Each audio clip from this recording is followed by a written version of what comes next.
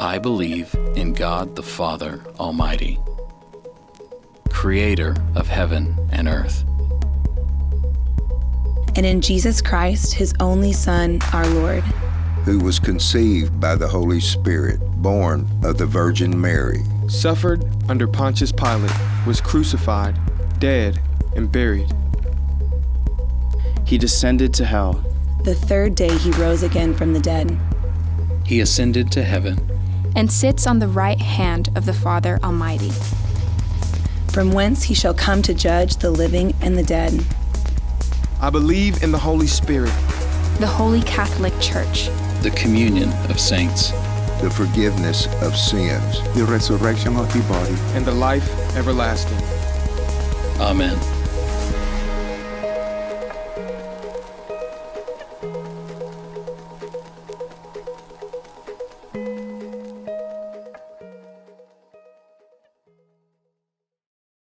All right, well, how are we doing? Good. Welcome to church tonight. You glad to be here? It's good. I'm glad to be here. It's awesome. Well, it's good to see you, and shout out to everyone at our South Campus. We're glad that you guys are at church today as well. And I'm excited. We kicked off a brand new series last week called Basically, where we're walking through the Apostles' Creed, which is really the foundation of what we believe. And Pastor Jamie did a great job of just kind of laying it out and saying, here are the essentials of our faith. These are the things that aren't really up for debate.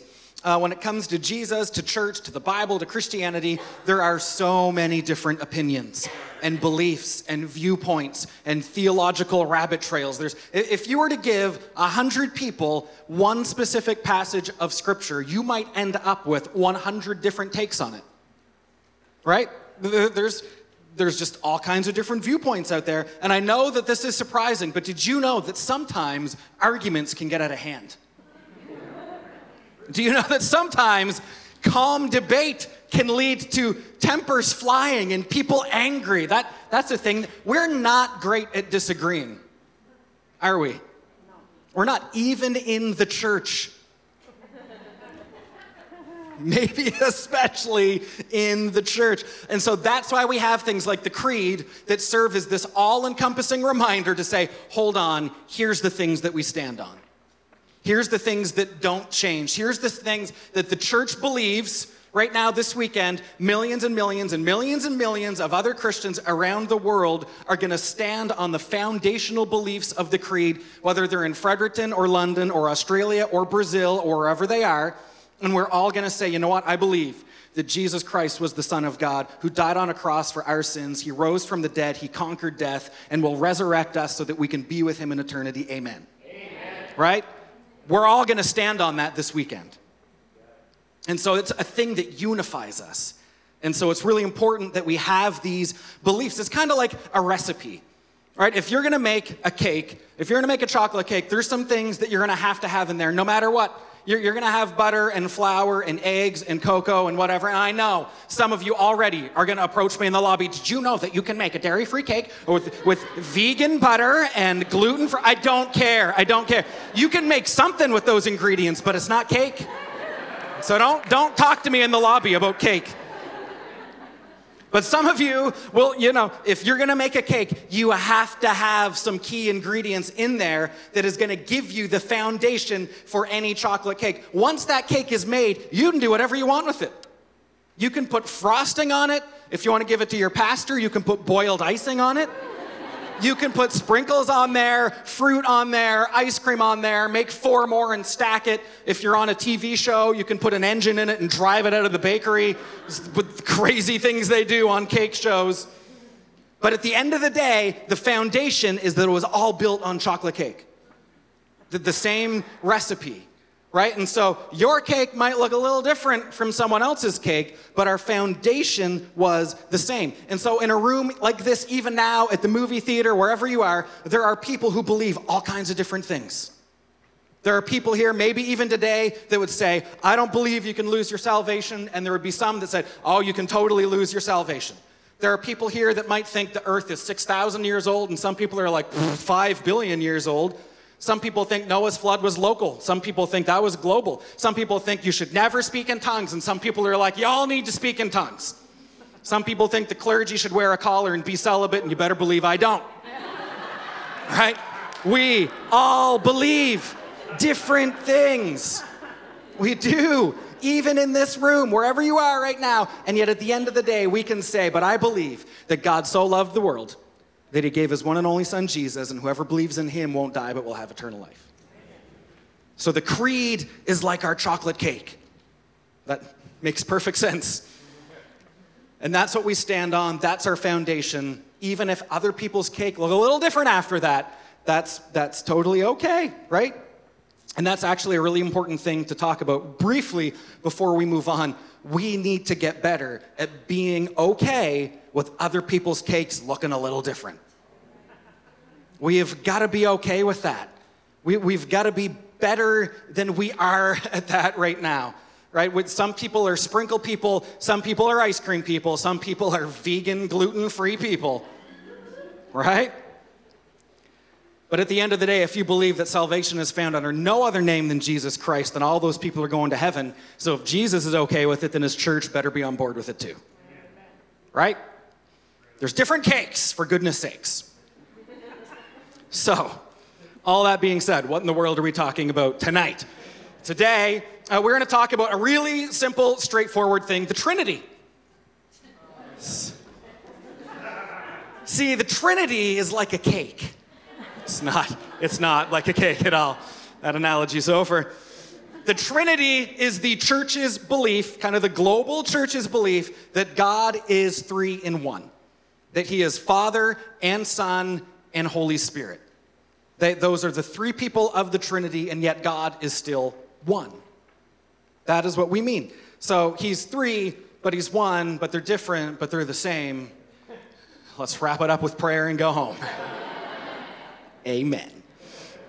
So this is obviously one of those mysteries of the Bible that is really difficult to grasp and understand and wrap our heads around. And so before we start, I want to remind us that just because you might have a difficult time understanding something doesn't mean that it's not true. Right? There's a lot of things out there that are true that are hard to believe. Right? There's a lot of things out there that are true even if you can't fully grasp them. For instance, I believe that eternity is a real thing. The Bible tells me that it is, but I can't wrap my head around eternity. How long is forever? Do you know that it's happening? Is there sundown and a moon and a clock and time? Do you measure day? Have you ever stopped to think about forever? Your brain hurts after a while. I don't understand it, but I believe that it's truth. On an easier scale, maybe sometimes it's easy to say, I believe in math, but I don't get it. I don't understand how my engine works, but I'm believing one to take me home today after church. Right? There's things I don't understand. I don't understand how they put a guy on the moon. You ever look at the moon and think, there's a guy on that? That's crazy. How'd they do it? I'll never know. But I believe that they did. I'm not a weird conspiracy theorist. I really believe they put a guy on the moon. So for my goal today isn't that you would all go home thinking, oh, I now fully understand the Trinity. Woo! Got that wrapped up. We're not. We're not going to fully understand the Trinity. What I'm inviting us to do today is to believe in one of these mysteries of the Bible. Because it's faith. Right? We can't comprehend some things. We have this weird thing that says, well, if I don't understand it, it must not be true. There's a lot of people in the world who have discounted Jesus entirely because they're like, that doesn't make sense to me. I don't care. It might be true. But just because you don't understand it doesn't mean that it's not true. And so we're going to talk about the Trinity in that way. So don't think, oh, finally, I'm going to get the Trinity figured out. You're not, because I'm not about to do a good job doing that, because I don't think it can really happen. I think it's one of those things that we study and we believe and we look at and we're thankful for, and at the end of the day we go, still not sure I understand how, but I believe in God and that this is right and true. Now, one thing to also remember today is that this is also not like a lecture, like a university. I don't want this to be a class. This is a sermon, right? And sometimes it's easy for us to think, well, Christianity is just a whole bunch of things that we believe up in our head, but it's not. It's allowing the Word of God to come into our hearts and transform us and change the way that we live. Christianity is a person that we follow, and he changes our life. All right, so the goal today isn't to, I learned a lot of things and they're up in my head. The goal today is to say, all right, God, change the way that I live because I believe in the Trinity. It's not even just, how do I get the Trinity? It's, okay, how does it change my life that I believe in the Trinity? What should change today because I believe that this is true? Okay, so we're going to talk about what is the Trinity, or who, and then why does that matter for my everyday life? All right, so who is the Trinity? Well, there's three things we believe about the Trinity. The first is this, is that God is three persons. We believe that he is God the Father, God the Son, and God the Holy Spirit. Sometimes, and they're people, they're persons, right? Sometimes we think, especially with the Holy Spirit, so he's just kind of like a weird energy force thing, right? And maybe, I don't know, maybe the problem was that we called him a ghost for a whole bunch of years. And the Holy Ghost, and we're like, what does that mean? Is he like this weird ethereal being like floating through walls? Like, it's just, Holy Spirit's a person. The Bible talks about him as a he. He celebrates, he grieves, he mourns, he comforts, he moves, he listens. He's a he. Holy Spirit is a person. So God is three. He is three in one. And we see all kinds of scripture to back this up. Genesis 1:26, right at the very beginning of the Bible. And it says, first sentence, then God said, let us make human beings in our image to be like us. So there's three plurals in that sentence, and yet there's no other humans on the planet. So if God is all by himself, who's he chatting with? Let us make him in our image. And so already we're thinking, all right, there's more than one person there. And so you go back to the very, very beginning, Genesis 1:1. In the beginning, God created the heavens and the earth. The earth was formless and empty, and darkness covered the deep waters, and the Spirit of God was hovering over the surface of the waters. So now we've got God and the Spirit of God. They're both there. And later on in the Bible, in John chapter 1, we find out that Jesus was there as well. Jesus is called the Word. And verse 1 says, in the beginning, that's deliberate language, in the beginning, the Word already existed. And the Word was with God, and the Word was God. He existed in the beginning with God. So already now we find out that God the Father and God the Holy Spirit and God the Son in Jesus were all present there at the very beginning. That's who God is talking to. And let us together make humans in our image. So God is three. They've always been there. It's not like Jesus didn't exist until the year zero when God plucked him and threw him down to earth. It's always been here. Secondly, each person is fully God. So all of these three people are God. It's not like they're kind of God or sort of God or halfway God. Jesus is fully God. The Holy Spirit is fully God. I mean, believing that Jesus is God is a pretty significantly huge, important part of our faith. We just read in John 1:1 that in the beginning the Word was God. Jesus was God. Another example is Hebrews 1:8. This is God the Father speaking. It says, but to the Son, he says, your throne, O God, endures forever and ever. You rule with a scepter of justice. So now we've got the Father talking to the Son, and he calls him God. So Jesus is also God. The Holy Spirit's God. There's a story, for one example, in the book of Acts. It's a crazy story. Ananias and Sapphira, they sell a piece of land, and they give the money to the church, except they don't. They're liars, and they kept a little bit for themselves. That they lie about it. And so they die. It's great. There's a bedtime story for your kids tonight. It's in Acts chapter 5. Don't lie to mommy and daddy. I would never do that as a bedtime story. It says, then Peter said, Ananias, why have you let Satan fill your heart? You lied to the Holy Spirit, and you kept some of the money for yourself. The property was yours to sell or not sell as you wished, and after selling it, the money was yours to give away. How could you do a thing like this? You weren't lying to us, but to God. It says you lied to the Holy Spirit, meaning you lied to God. So God is three persons, Father, Son, Holy Spirit, and all three of those persons are God. And then thirdly, there is only one God. You tracking? This is some of your first day at church and you're like, what have I walked into? Welcome. This is not always like this. There is only one God. And so what we mean by this is that Father, Son, Holy Spirit is not three gods. That's polytheism. That's worshiping more than one God. That's what the Greeks did. It's what the Romans did. Oh, it's the God of the sun, God of the ocean, God of the farmlands, God of the donkeys, whatever. There's a whole bunch of different gods out there. But no, we don't believe that. We believe there is one God.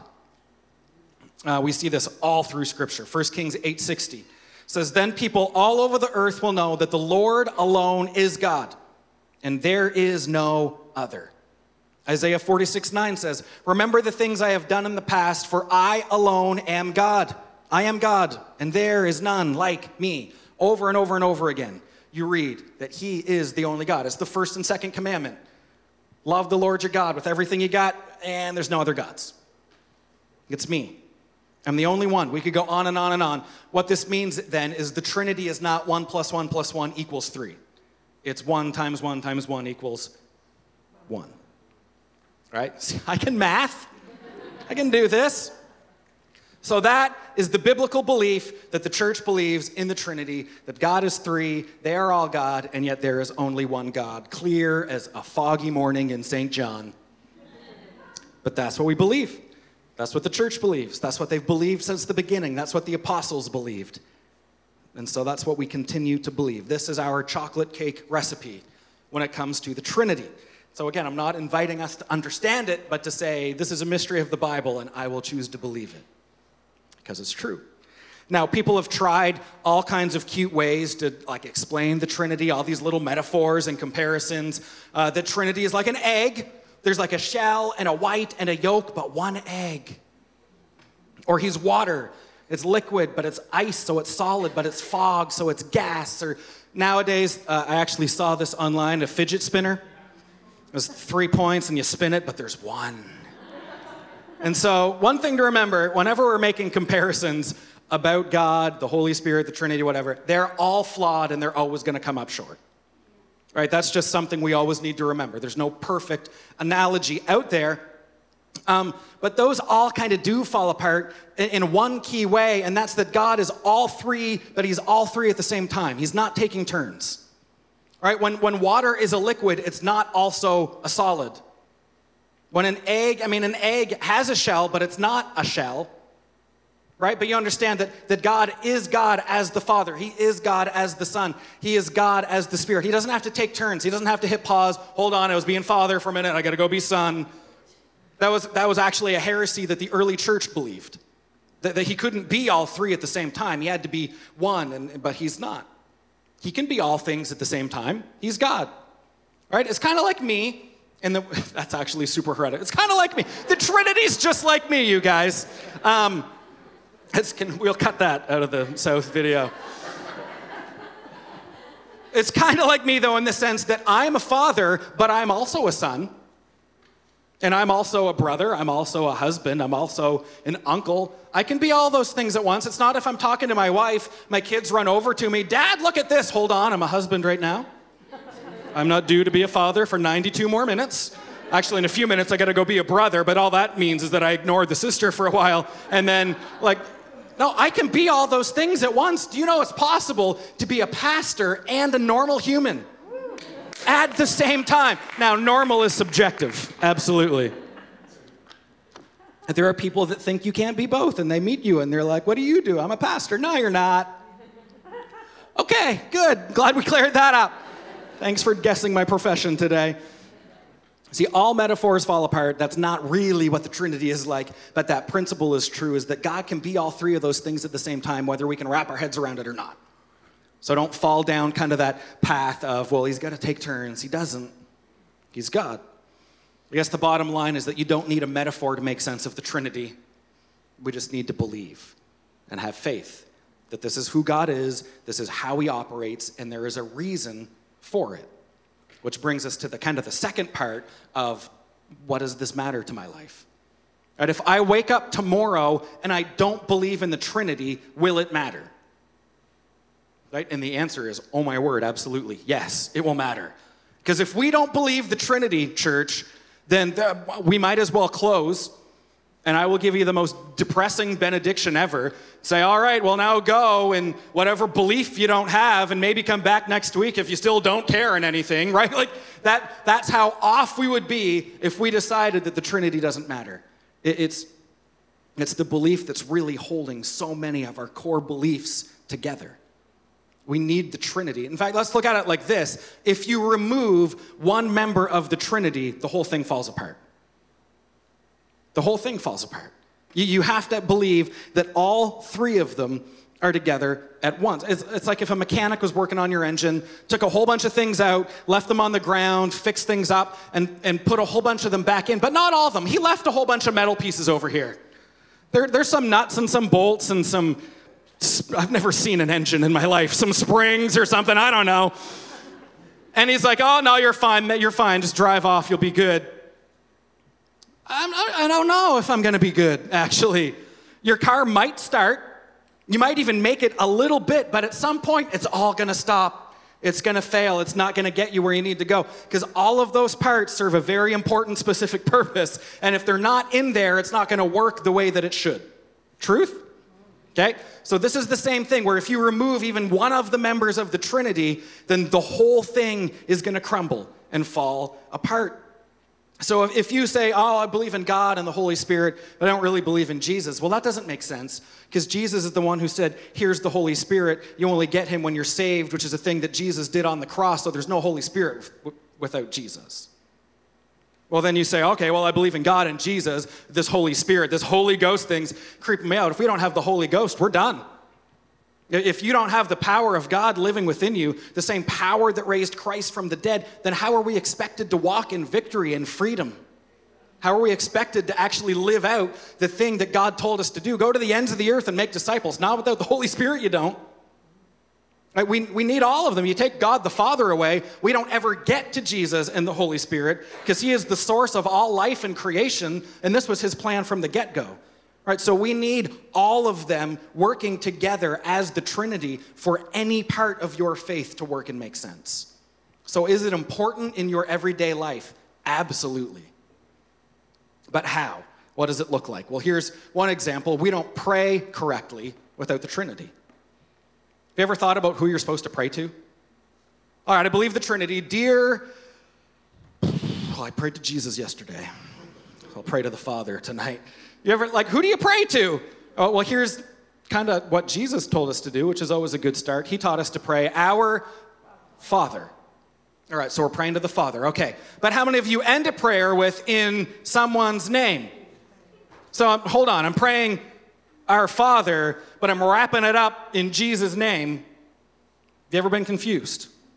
This is a little weird. So we pray to the Father, and yet we also pray in Jesus' name, because there is power in Jesus' name. In fact, if you are not praying in Jesus' name, you might as well just be saying a whole bunch of words and then hoping they make it up to heaven to do something someday.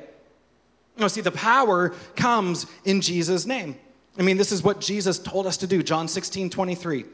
He says, at that time, you won't need to ask me for anything. I tell you the truth. You will ask the Father directly, and he will grant your request because you use my name. You haven't done this before. He's saying, you guys never prayed this way before, but ask using my name, and you will receive, and you will have abundant joy. So we can ask the Father, we pray to the Father, but we pray it in Jesus' name, because Jesus is the mediator. He is the go-between between us and God. It's almost like we needed a messenger to take our prayers to God. God wasn't listening to us before Jesus showed up. Right? It's kind of like that. He's the go-between. It's like when you had a crush on someone in elementary school, you wanted to hand them a note, one of those check yes or no boxes, but she was like an aisle over, and so you had to fold it up and hand it to Sean and hope that he was going to hand it off to the girl and not read it and not open it and ruin your grade 5, Sean. It's kind of like that. I ruined everything. Jesus is our mediator. He's our go-between. He's the one who says, all right, pray to the Father, but I'll get it there. Pray to the Father, but I'm the one who will act as your messenger. So, all right, so I'm praying to the Father. I'm praying in Jesus' name because that's what he told me to do. And then we read Ephesians 16 that says, pray in the Spirit at all times and on every occasion. Stay alert and be persistent in your prayers for all believers everywhere. So pray to the Father through Jesus, and yet I'm also now praying in the Spirit on all occasions. And so maybe that seems like a weird biblical contradiction, but it's not at all. See, the Holy Spirit is the power of God in us, right? If the Holy Spirit is God, we were given the gift of the Spirit when we got saved. So the same power that raised Christ from the dead lives in us. He is the one often who will tell us what to pray. He is the one who will give us the words when we can't even come up with the words to pray. Sometimes he is the one who will put pictures of people in your head and say, you need to pray for them right now. You ever had that happen? All of a sudden you're just like, oh, I need to pray for so-and-so. That's the Holy Spirit. So he is the one that's in us saying, you need to pray for this. Here's how you need to pray for this. Here's who you need to be praying for today. And even when we get to those times when you're just so broken or confused or heartbroken and words just aren't coming out, the Holy Spirit is the one who translates that for God. We read this in Romans 8:26. It says, and the Holy Spirit helps us in our weakness. For example, we don't know what God wants us to pray for, but the Holy Spirit prays for us with groanings that cannot be expressed in words. And the Father who knows all hearts knows what the Spirit is saying, for the Spirit pleads for us believers in harmony with God's own will. And so it's amazing that God is almost translating what our prayers are. He's telling us what to pray and how to pray. And the Holy Spirit is even praying for us. I mean, it's unbelievable. This is all happening. This is how we pray. And so the Trinity drastically changes how we pray. Or they should. We should be praying to the Father in Jesus' name by the power of the Holy Spirit. Our prayers fall apart without the Trinity. It's not going to work the way that it's supposed to. Another example is just in your everyday life. You're walking, eating, sleeping, breathing, living out your faith, especially when it comes to things like temptation. That all requires the Trinity. It requires every member of the Trinity. Sometimes you face temptation and you think, this is too hard, I can't overcome it, I keep falling to it, this is a mess, it's never going to happen. And then we read in Hebrews 4:15, it says, this high priest, this is Jesus, is of ours, understands our weaknesses, for he faced all the same testings we do, and yet he did not sin. So let us come boldly to the throne of our gracious God, and there we will receive his mercy, and we will find grace to help us when we need it most. So because Jesus faced every sin, we are able to go to him and find grace and mercy when we face the exact same thing. Knowing that I don't walk this alone, that this is possible to be defeated, because if Jesus defeated all these temptations and I have that same power within me, then I too can walk in victory and freedom. He's the one who's in me, helping me. He's the one that's leading me along the way. And so Jesus set us the example, and he is the one who crucified our sin, who crucified our old person, our old way of living, and it died. And now we were given the Spirit to make sure that we can live that out. And so we see the Spirit's role in Galatians 5:16. Paul writes, so I say, let the Holy Spirit guide your lives, and then you won't be doing what your sinful nature craves. So Jesus took our sin, nails it to a cross, conquers it, and says, you don't have to do it anymore. And then the Holy Spirit lives within us and says, so how about you let me guide your life, and I'll make sure that you don't even walk down those paths. So it's a combination, and you're thinking, well, what does God the Father do? That was God's plan since the beginning of time. He is the one who put it into action. He is the one who prophesied God, or Jesus. He's the one who sent Jesus, and they were the one who orchestrated the Holy Spirit working in our lives in the first place. You can't even operate as a Christian day in and day out without every member of the Trinity playing a role in your life. The whole thing is going to fall apart if even just one of them disappears. We see this partnership in Galatians 5:24.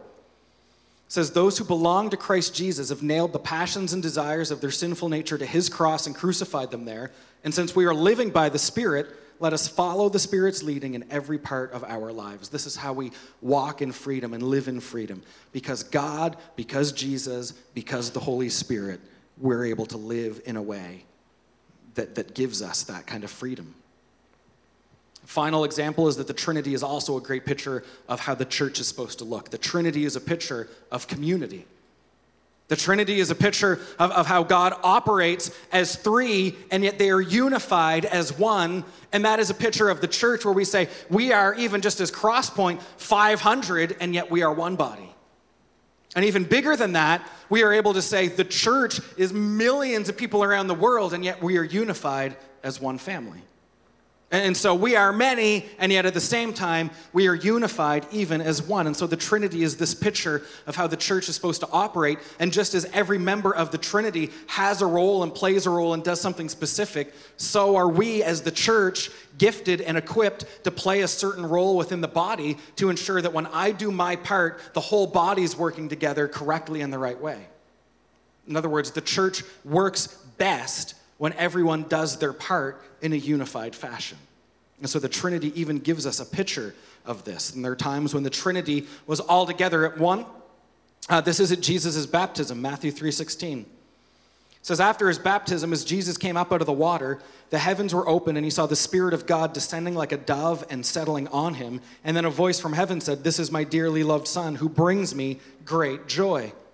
So you've got Father and Son and Holy Spirit all at the exact same moment. They all showed up for Jesus' baptism, like a good family does.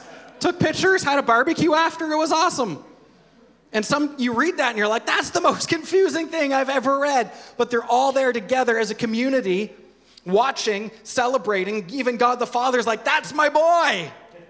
That's my son. He fills me with joy. And so as a church, we look at that as a model and we're like, that's what we should do. We should be there for each other. We should be cheering on one another, praying for one another, equipping one another, helping one another as a unified body, even though there's a whole bunch of us. So it's the Trinity. I mean, this is the thing that changes the way that we pray and we live and we walk and we operate, and even it gives us a picture of the church. So the Trinity is not just like this boring, dry theology. Like, oh, well, it's the Trinity. Here's a thing that I know. Well, no, it should change the way you live today and tomorrow and the next day. It should change the way that we operate as a church. This is who God is. This is what he does, and this is how he does it. And so we need God. Don't try and do anything without the Trinity. Don't forget one of the members. Certainly don't elevate one of the members above another one. Don't lessen one of the members below. They're all God. He is all three. They are all God, and yet there is one God. Perfectly clear? No. But is it good and true and right? And does it give us what we need to make sure that we walk this life in the power of God so that someday we can stand before him? Absolutely. But it's because every member together is working and making sure that we get there. And so I really struggled. How in the world do you close this? Where I'm like, okay, that's it. I almost did that. How do you close that? You don't. So we're going to pray. It's always a really good way. It's always a good go-to. But I want to pray for all of us, and maybe you're here tonight, and maybe you've wrestled with this. Maybe there's one of those things that has always kind of been out of sync for you, and I want to pray for that. Maybe God the Father was the struggle for you because you didn't have a great father, or he always seemed distant, or he always seemed angry. I want to pray that you would meet the God who says, no, you can call me Abba Father. You can call me Dad. And maybe tonight, you've always been curious about the Holy Spirit, and it always seemed weird, and what do we do with that? And maybe tonight we pray that you would fully understand what it means that God lives within you. You are a temple of God, and we can operate in that capacity. It's unbelievable. And maybe you're here tonight, and you've never even made a decision to follow Jesus. And so you don't have the Holy Spirit yet, but you still need that truth of what it means that no, all of my sins are on a cross, and I can be forgiven, and I can be made new. And so whatever that is tonight, I want to pray for us. And I want to pray that we would go home understanding the best we can that God is three, and yet he is one, and how that changes everything. So why don't we bow our heads, close our eyes, and I want to pray for us. But maybe you're here tonight, and you want to make a decision to follow Jesus. You want to make a decision to say, you know what, I need Jesus in my life. and I need to accept his salvation. And I want to be a new creation. I want to have the Holy Spirit. I want to turn my life around and walk in a new way. If that's you tonight, I just simply ask that you would raise your hand, and we want to pray for you. And maybe you're here tonight, and there's been another, when it comes to your theology with the Trinity, with what you believe, there's just been something lacking or missing or confusing, and tonight you would say, man, I need some clarity. I need to feel that power. I want to walk in victory. Whatever that is for you, would you just be so bold as to raise your hand right now and just say, I need some help somewhere along the way with one of these things. And we would love to pray for you tonight as well. All right. Let me pray for us tonight. Jesus, Father, we come before you in Jesus' name. And I just pray for this church right now. I pray for everyone that's in this room. I pray that even now in this moment, you would make yourself so clear to them and obvious to them and near to them, that you would be speaking to us now, Holy Spirit, that you would be calling us to new things, that you would be calling us to obedience, calling us to salvation, calling us to make decisions that you would have for us that are good and true. God, I pray for people who are hurting tonight, that you would be their comfort. We pray for those that are searching tonight, that you would be a light under their feet. God, I pray for those who are lost tonight, that you would help them find their way to you. God, I pray for those who are discouraged tonight, that you would give them encouragement. I just pray that you would move and speak, that you would comfort us, equip us, challenge us, continue to see us grow individually and as a church, Jesus, that we would be able to do more for your kingdom because of what you're doing in us and through us. And so we are grateful for you. And we pray all of these things in the powerful name of Jesus. And the church said, amen.